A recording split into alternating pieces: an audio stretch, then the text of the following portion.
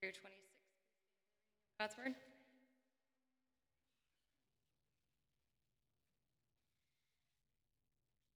Do not ask for these only, but also for those who will believe in me through their word, that they may all be one, just as you, Father, are in me and I in you, that they also may be in us, so that the world may believe that you have sent me.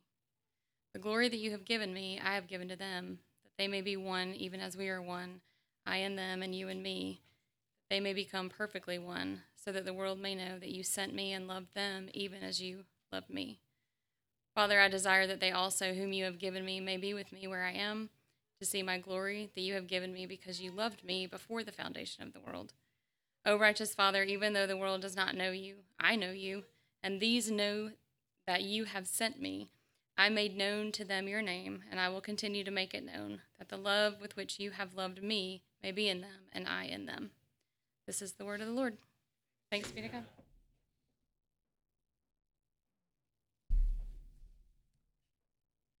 Thank you, Kelly, and good morning, everyone. It's a real privilege to be in God's Word with you this morning. Let's start by going to the Lord together in prayer and pray for our time together.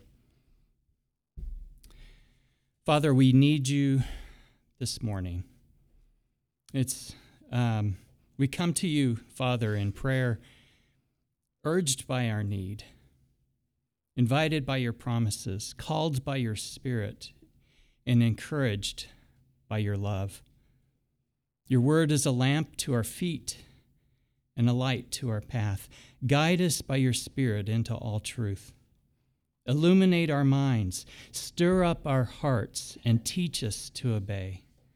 Fit us for heaven, so that one day we will go running into the arms of Jesus as we enter his rest. Amen. So I've enjoyed reading recently some of the Puritans' prayers. Oh, how they prayed. Their unity for Christ, their passion for his glory, and their longing for the eternal really has affected me deeply.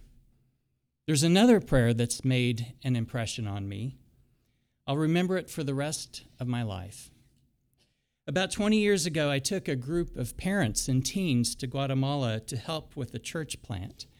We visited the home of a local believer. Each morning, the husband of this family would get up before dawn and go into the city to look for work as a day laborer. Each evening, he would bring home food for their one meal of the day. The husband and wife were caretakers of a vacant lot. They weren't paid, but they were allowed to live there rent-free. The lot had a cinder block wall around it, and in one corner, they had stacked more cinder blocks to form the four walls of their house. They nailed corrugated tin to the top for a roof. Their family of 5 lived in this tiny one-room house with a dirt floor. The day we visited, the husband was working, but we took some gifts of clothing and school supplies and toys for the children. Then we went outside the home, stood in a circle with the wife, and prayed. I will never forget her prayer. She was a poor woman with an 8th grade education, but her prayer showed us that we were the ones who were poor and needy. She prayed like the Puritans. She prayed for our unity in Christ. She had a passion for his glory and a longing for the eternal. Her prayer was not for herself, but for us. We visited to be a blessing to her, and she was the one that blessed us. This morning, we continue to examine Jesus' prayer in chapter 17 of the Gospel of John. It is perhaps the greatest prayer ever recorded. We find it only in John's Gospel. It's the longest prayer Jesus prayed that's recorded in any of the Gospels. It comes at the end of his final instructions to his disciples, immediately before the Passion narrative. It gives us a picture of what is on his heart right before his imminent suffering. 2 weeks ago, Pastor Scott covered verses 1 through 5, where principal themes include Jesus' glorification of the Father and the revelation of God in his Son. Last week, Pastor John covered verses 6 to 19, where we see Jesus revealing God's name, the choosing of the disciples out of the world, and Christ's intercession for them. Jesus petitions the Father for 7 things concerning his disciples. In verse 11, he prays that they be kept or preserved. Father, keep them. Second, in verse 13, he prays that they may have his joy. In verse 15, that they be kept from the evil one. Fourth, in verse 17, that they be sanctified. Then, as we'll see today, he prays in verse 21 for our unity. In verse 24, that we be with him forever. Seventh, also in verse 24, that we see, refer to this prayer as Jesus' high priestly prayer, was David Reese, a German theologian who lived in the 1500s. The high priestly prayer is not a bad description, as Jesus certainly is our high priest, and he intercedes for his disciples, meaning he prays to God on our behalf, which is a priestly function. But it's not all intercession. He also prays for himself. So perhaps a better name for this prayer might be the Lord's Prayer. Now, what's commonly called the Lord's Prayer is really the model prayer. The disciples said, Lord, teach us to pray. And Jesus said, when you pray, say this. The model prayer includes asking for the forgiveness of sin, which of course isn't something the sinless Son of God would pray for himself, but it is very much part of the pattern of our prayers. Regardless of its label, the prayer in chapter 17 is typically outlined in this way. In verses 1 through 5, Jesus prays for himself. In verses 6 to 19, Jesus prays for his disciples. In verses 20 to 26, which is our text today, Jesus prays for future believers. He prays for his church through the centuries. He prays for us. Already he has set his affections on us. Already he has written our names in the Lamb's Book of Life. Christ's intercession for us began 2,000 years ago and continues to this day, since he always lives to make intercession for us. Hebrews 7:25. Look at verse 20 with me. I do not ask for these only, it's talking about the disciples who are with him, but also for those who will believe in me through their word. Some will believe in Jesus by hearing the message from the 11 disciples. But through the centuries, many more will come to know Jesus through the apostles' word as recorded in Scripture. Jesus is praying for those who will believe the apostles' word as a result of works. The apostles' message is the good news of Jesus Christ. To understand why it's good news, we have to understand our true condition. God is a holy God, and we are a sinful people. The Bible says all have sinned and fall short of the glory of God. The penalty for our sin is eternal separation from God. That's our true condition. The good news is that Jesus has paid the penalty for our sin on the cross. Romans 4:25 says, he was delivered up for our trespasses and raised for our justification. And so God calls all men and women everywhere to repent and believe in Jesus. Through faith in Christ, God declares that his laws have been satisfied and our sins are forgiven. That is good news. In our text, there are 3 parts to Jesus' prayer. In verses 20 to 23, Jesus prays that we be united in him. In verse 24, Jesus prays that we be reunited with him. And in verses 25 and 26, Jesus promises to continue to make the Father known. First, Jesus prays that we be united in him. Verse 21 starts out, that they also may all be in one, just as you, Father, are in me, and I in you, that they also may be in us. Here we see that Jesus links our unity to the unity that we have with the Father and the Son. Jesus prays that we be united in him because our unity is rooted in the Trinity. Back in chapter 15 of John, we saw something else that was rooted in the Trinity. We saw that our love for one another is part of a chain of love that has its source in the Trinity.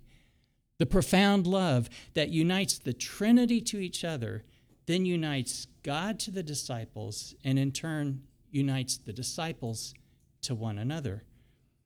Just as our love for one another is rooted in the Trinity, so also is our unity. The unity Jesus is praying for is the kind of unity that exists between the Father and the Son that he gives to us through the Holy Spirit. With the birth of the church on the day of Pentecost, believers were sovereignly and supernaturally united as the body of Christ. 1 Corinthians 12:13 says that we're all members of the body of Christ, for in one Spirit we were all baptized into one body. Consequently, there is a supernatural unity in the church through the Holy Spirit. We don't create this unity, but we do maintain it. In Ephesians 4:3, Paul says that we should be eager to maintain the unity of the Spirit in the bond of peace. So, if our unity is rooted in the Godhead, what does the unity of the Trinity look like? And how does a unified church reflect the unity of the Godhead? The word Trinity itself means tri-unity, or three-in-oneness. It's a word used to summarize the teaching of Scripture about God, specifically that God exists as three persons, Father, Son, and Holy Spirit. And each person is fully God, and there is one God. Now, some may ask, well, how can God be both one and three at the same time? Isn't that contradictory? Well, not if they're referring to different things. To illustrate this, R.C. Sproul uses the example of Charles Dickens's famous line, "It was the best of times, it was the worst of times." We understand this to mean that in one sense, it was the best of times. In another sense, it was the worst of times. So how is God one? He is one in essence. How is God three? He is three in person.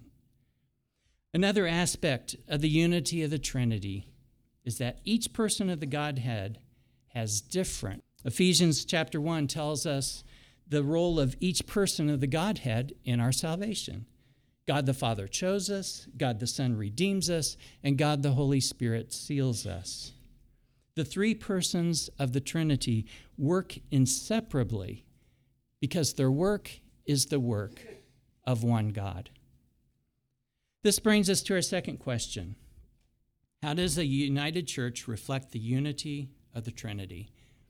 So let's consider four ways. First, a united church is committed to our mission. In verse 21, Jesus refers to being sent by the Father. The role of the Son is different than the role of the Father, but they're united in their shared mission. In a similar way, the members of the local body have different gifts according to God's choosing. But each of us are to use our gifts, Ephesians 4:12, to equip the saints for the work of ministry, for the building up of the body of Christ, until we attain to the unity of the faith and of the knowledge of the Son of God. So as different members of the body of Christ, we have different gifts. Unity is not uniformity.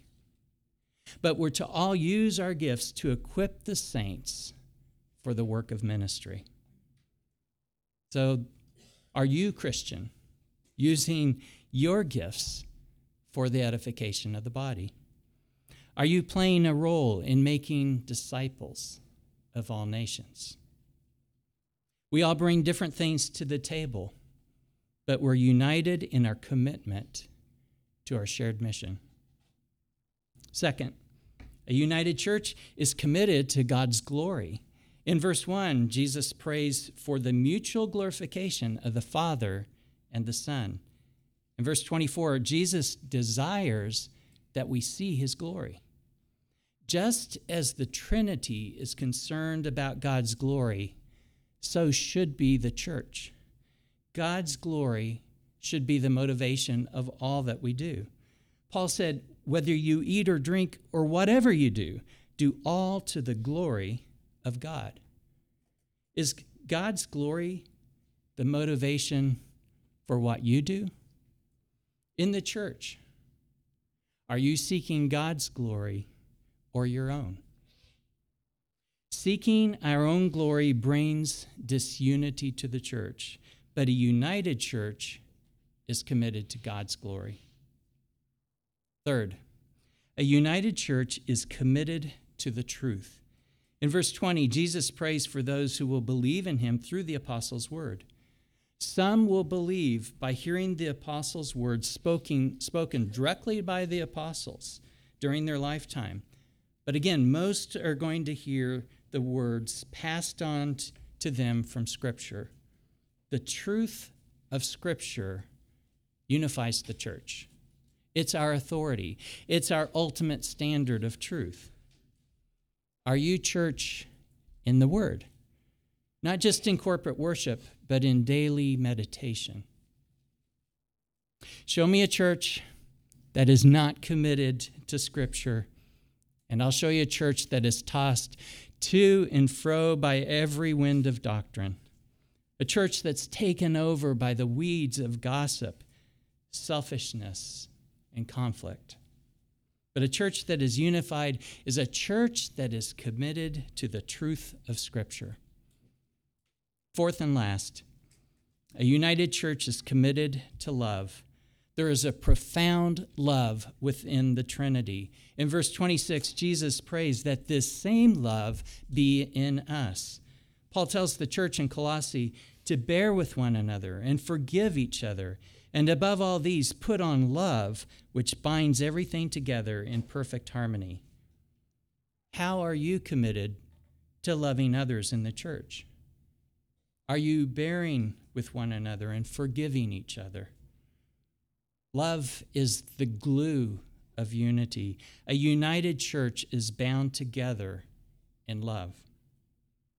Next, in the second half of verse 21, Jesus prays for our unity so that the world may believe that you have sent me. Jesus prays that we be united in him because our unity is a witness to the world. Our unity is to be so captivating, so supernatural, that it can only be explained if Jesus was really sent by God the Father. What does this unity look like? For unity in the church to be a powerful testimony to the world, it must be compelling and it must be visible. First, our unity must be compelling. It must be real. It's the kind of unity that will convince people that the gospel is true. Too often, the world has seen believers with no real commitment to each other, where believers receive pain from a church and flee it immediately. Part of being in relationship with one another means that we will sometimes hurt one another. But when we forgive one another, when we bear with each other, when we show preference to one another, it's a picture of the love of Jesus. It's like there's a giant picture frame above the church that says, "Come and see what God is like." As I studied this passage, God convicted me of my own sin towards others in the church. By God's grace, I had conversations with them to seek their forgiveness. I would encourage each of you to do the same. Some would say that Christian unity means that we do away with core theological truth, that we should set aside important truth for the sake of unity. But Jesus isn't saying to find the lowest common theological denominator. Rather, Jesus is asking us to show a shattered, set-aside theology and expect to do that. Second, for unity in the church to be a powerful testimony to the world, it must be visible. The world has to see it. Our unity is not just relational, it's also missional. Said differently, our unity is one of relationship and it's one of mission. So I'd like to talk to the children here a minute, because the words missional and relational are really big words. So let me explain what I'm talking about. How many of you children have brothers or sisters? Raise your hand. Okay? All right. Does your mom or dad ever ask all of you to do something together, like all of you pick up your toys? Does that ever happen? Yeah, you hear that? Okay. Would your mom or dad be happy if only one of you picks up your toys and the other continued to play? No. Yeah, they want you to do it together, right? So even though the toys got put away, they didn't happen the way your mom or dad wanted it to happen. Disciples of all nations. He's concerned about the mission, but he's also concerned about our relationships with each other as we do the work together. When we work side by side for the sake of the gospel, it's a powerful, visible testimony to the world. When we partner with other like-minded churches for joint Thanksgiving services, or to do ESL together, or to help at House of Agape, or to connect with internationals, we are showing our unity to the world. Jesus links our unity to both our relationships and our mission. When you think about fulfilling the Great Commission, how often does unity in the local church come to mind? When we think about making disciples of all nations, do we think about the need to forgive that brother or sister that's in our local assembly? Jesus prays for our unity because our unity is a witness to the world. Next, we see another outcome of our unity. Jesus prays that we be united in him because in our unity we share in his glory. Look at verse 22. The glory that you have given me, I have given to them, that they may be one, even as we are one. Jesus is talking about giving believers through the centuries the glory given to him by God the Father. But how does this reconcile with Isaiah 48:11, where God says, "My glory I will not give to another"? Well, to understand what Jesus is saying, we need to know what he means by glory. It's used in different ways in Scripture. One type is the glory that belongs to God alone throughout eternity. And that's the glory of Isaiah 48:11. Jesus is not talking about giving his eternal glory to his disciples. It's not the glory that he had before the incarnation. That glory was veiled in his flesh. Verse 5 tells us that he had yet to reclaim that glory, the glory that he had before the world existed. Another type of glory that he's not talking about is our glorification, where we receive our resurrected bodies. Our glorification has not yet been given. That's still future. In Philippians 3:21, the Apostle Paul says that in heaven the Lord Jesus Christ will transform our lowly body to be like his glorious body. Paul refers to our glorification as the last step in our redemption. In Romans 8:30, he says, "And those whom he predestined, he also called. And those whom he called, he also justified. And those whom he justified, he also, to the glory that he had before the incarnation, or to our future glorification. What is he referring to? Jesus is saying that he has shared his glory in the sense that he has revealed what the Father gave him to reveal. He has manifested the excellence of God's character throughout his life. He has accomplished his work of revealing the Father. He talked about this in verse 4. I glorified you on earth, having accomplished the work that you gave me to do. Jesus has shown his followers the glory of God. He showed it personally to his first followers, but he also shows it to us who believe on account of their word. Why does Jesus give us his glory? Verse 22 says that Jesus gives his glory that they may be one, even as we are one. So let me ask you this. When is it easier to be unified as believers? When we're reflections of the world, or when we reflect the glory of God? Of course, it's the latter. The greater our focus on revealing God's glory through the gospel, the greater our unity and the greater our impact on the world. As an example of that, there is the early church, and it says when they devoted themselves to the apostles' teaching, and they had when they did that, they had all things in common. There's their unity. And the Lord added to their number day by day those who were being saved. There's their missional impact.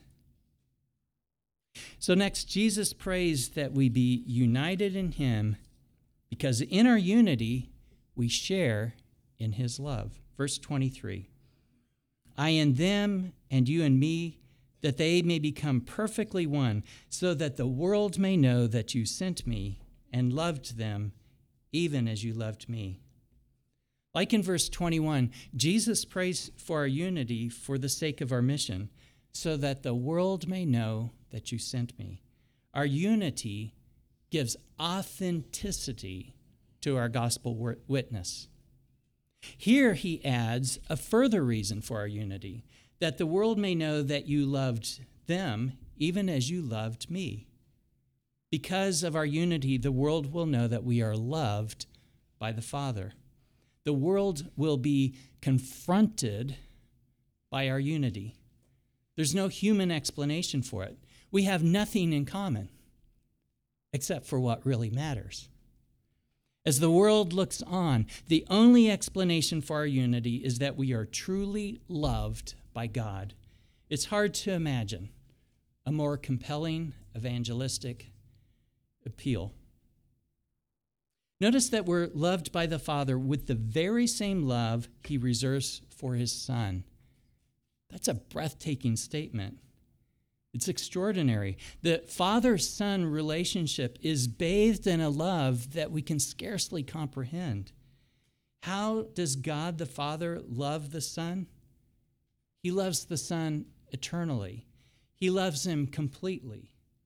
He loves him with a perfect love. This is his beloved Son, with whom he is well pleased.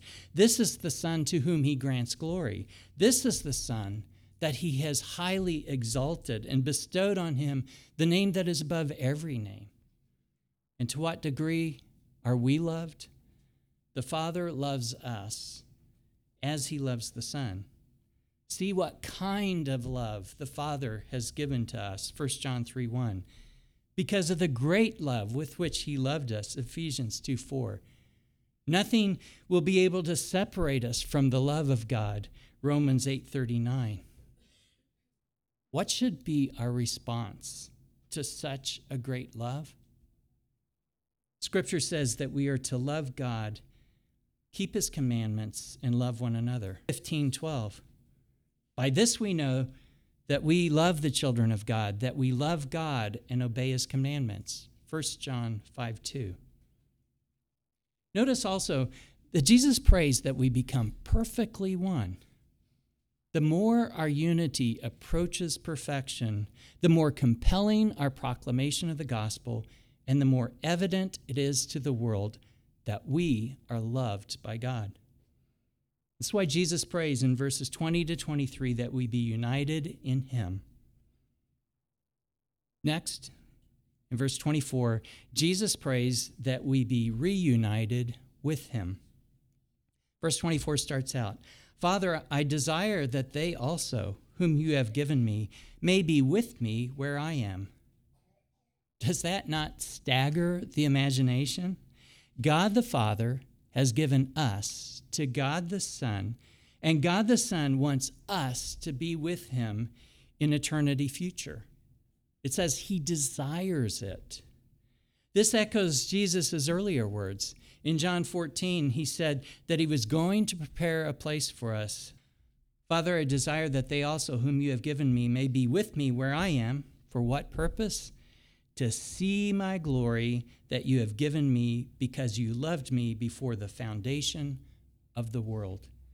Jesus prays that we be reunited with him because he wants us to see his glory. As we talked about in verse 22, the glory that he had already given his disciples was not his eternal glory. But now, in verse 24, he's saying that he wants us to see that glory. Christ was loved by the Father from eternity past. He wants us to see the glory that he had before the foundation of the world. He wants us to see him as he is. The word see here means to look intently, to gaze. Throughout Scripture, we have glimpses of that glory. It's always way too brief. For example, Peter, James, and John were given a short look at that glory on what's called the Mount of Transfiguration. Matthew 17:2 says, Jesus was transfigured before them, and his face shone like the sun, and his clothes became white as light. One day, we will all see his glory. John tells us in 1 John 3:2, when he appears, we shall be like him, because we shall see him as he is. We shall see his eternal glory as God. What will that look like? Well, in Revelation 5, we're given another glimpse. There will be thousands of thousands, meaning millions of angels around the throne saying, worthy is the Lamb who was slain to receive power and wealth and wisdom and might and honor and glory and blessing. And I heard every creature in heaven and on earth and under the earth and in the sea and all that is in them saying, to him who sits on the throne and to the Lamb be blessing and honor and glory and might forever and ever. To this we say with John, Amen. Come, Lord Jesus. The older I get, the more I long for heaven. Maybe that's why I resonate with the Puritans' prayers and why I will always remember the prayer of that woman in Guatemala who prayed for our unity in Christ, who had a passion for his glory and a longing for the eternal. Jesus prays that we be reunited with him because he wants us to see his glory. Finally, Jesus promises to continue to make, even though the world does not. Please look at verse 25. O righteous Father, even though the world does not know you, I know you, and these know that you have sent me. What are the three states of knowledge that Jesus talks about here? First, you have the world that doesn't know the Father. This includes those who don't know anything about him, but it also includes the Pharisees, who have a head knowledge of God, but not a saving trust, a personal relationship with him. Next, we have the knowledge Jesus has of the Father. This is an intimate knowledge. The Father and Son share the same essence and share equally in divine perfection. The third state of knowledge is of these that you have sent me. It's the knowledge that we have as believers. This third state of knowledge goes way beyond believing the facts of Jesus' life, death, and resurrection. James 2:19 says, even the demons believe and shudder. The knowledge Jesus is talking about here is the knowledge that comes through relationship with God. It comes through trusting the person of Christ in repentance and faith. Verse 26 starts out, I made known to them your name. As we know from the Old Testament, the revelation of God's name is the revelation of his character, the revealing of his attributes. God's name is glorious, and he wants us to make it known. In Deuteronomy, we're told that the tabernacle was where God put his name. As God's people moved towards the promised land, the tabernacle moved with them. So when the people saw the tabernacle, they knew that God was in their midst. At the incarnation, John 1:14 says, the Word became flesh and dwelt, literally tabernacled, among us. Jesus dwelt among his people during his earthly ministry. Here he replaces the tabernacle as the place where God puts his name. Now, in our text, he's about to return to the Father. He will replace his physical presence with a spiritual presence through the Holy Spirit. Verse 26 continues, I made known to them your name, and I will continue to make it known. Here Jesus gives a precious promise to the church. It's a promise fulfilled through the coming of the Holy Spirit. The coming of the Holy Spirit at Pentecost is also the fulfillment of Ezekiel 36, where he promises to remove our hearts of stone and give us hearts of flesh. And it's the fulfillment of Jeremiah 31, where he promises a new covenant, where he will put his law within us and write it on our hearts. And he will be our God, and we shall be his people. Jesus will continue to make known to us the name, the character, the attributes of God the Father. The purpose? Let's continue reading. I made known to them your name, and I will continue to make it known, that the love with which you have loved me may be in them, and I in them. Here Jesus brings it full circle. He wraps it up with a summary of our love rooted in the Trinity and of our unity with him. So many of the elements of the Puritans' prayers are found here in Jesus' prayer.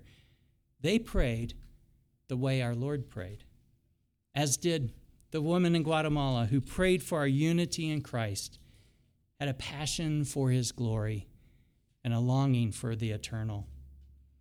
But none of these prayers hold a candle to the prayer we find here in John 17.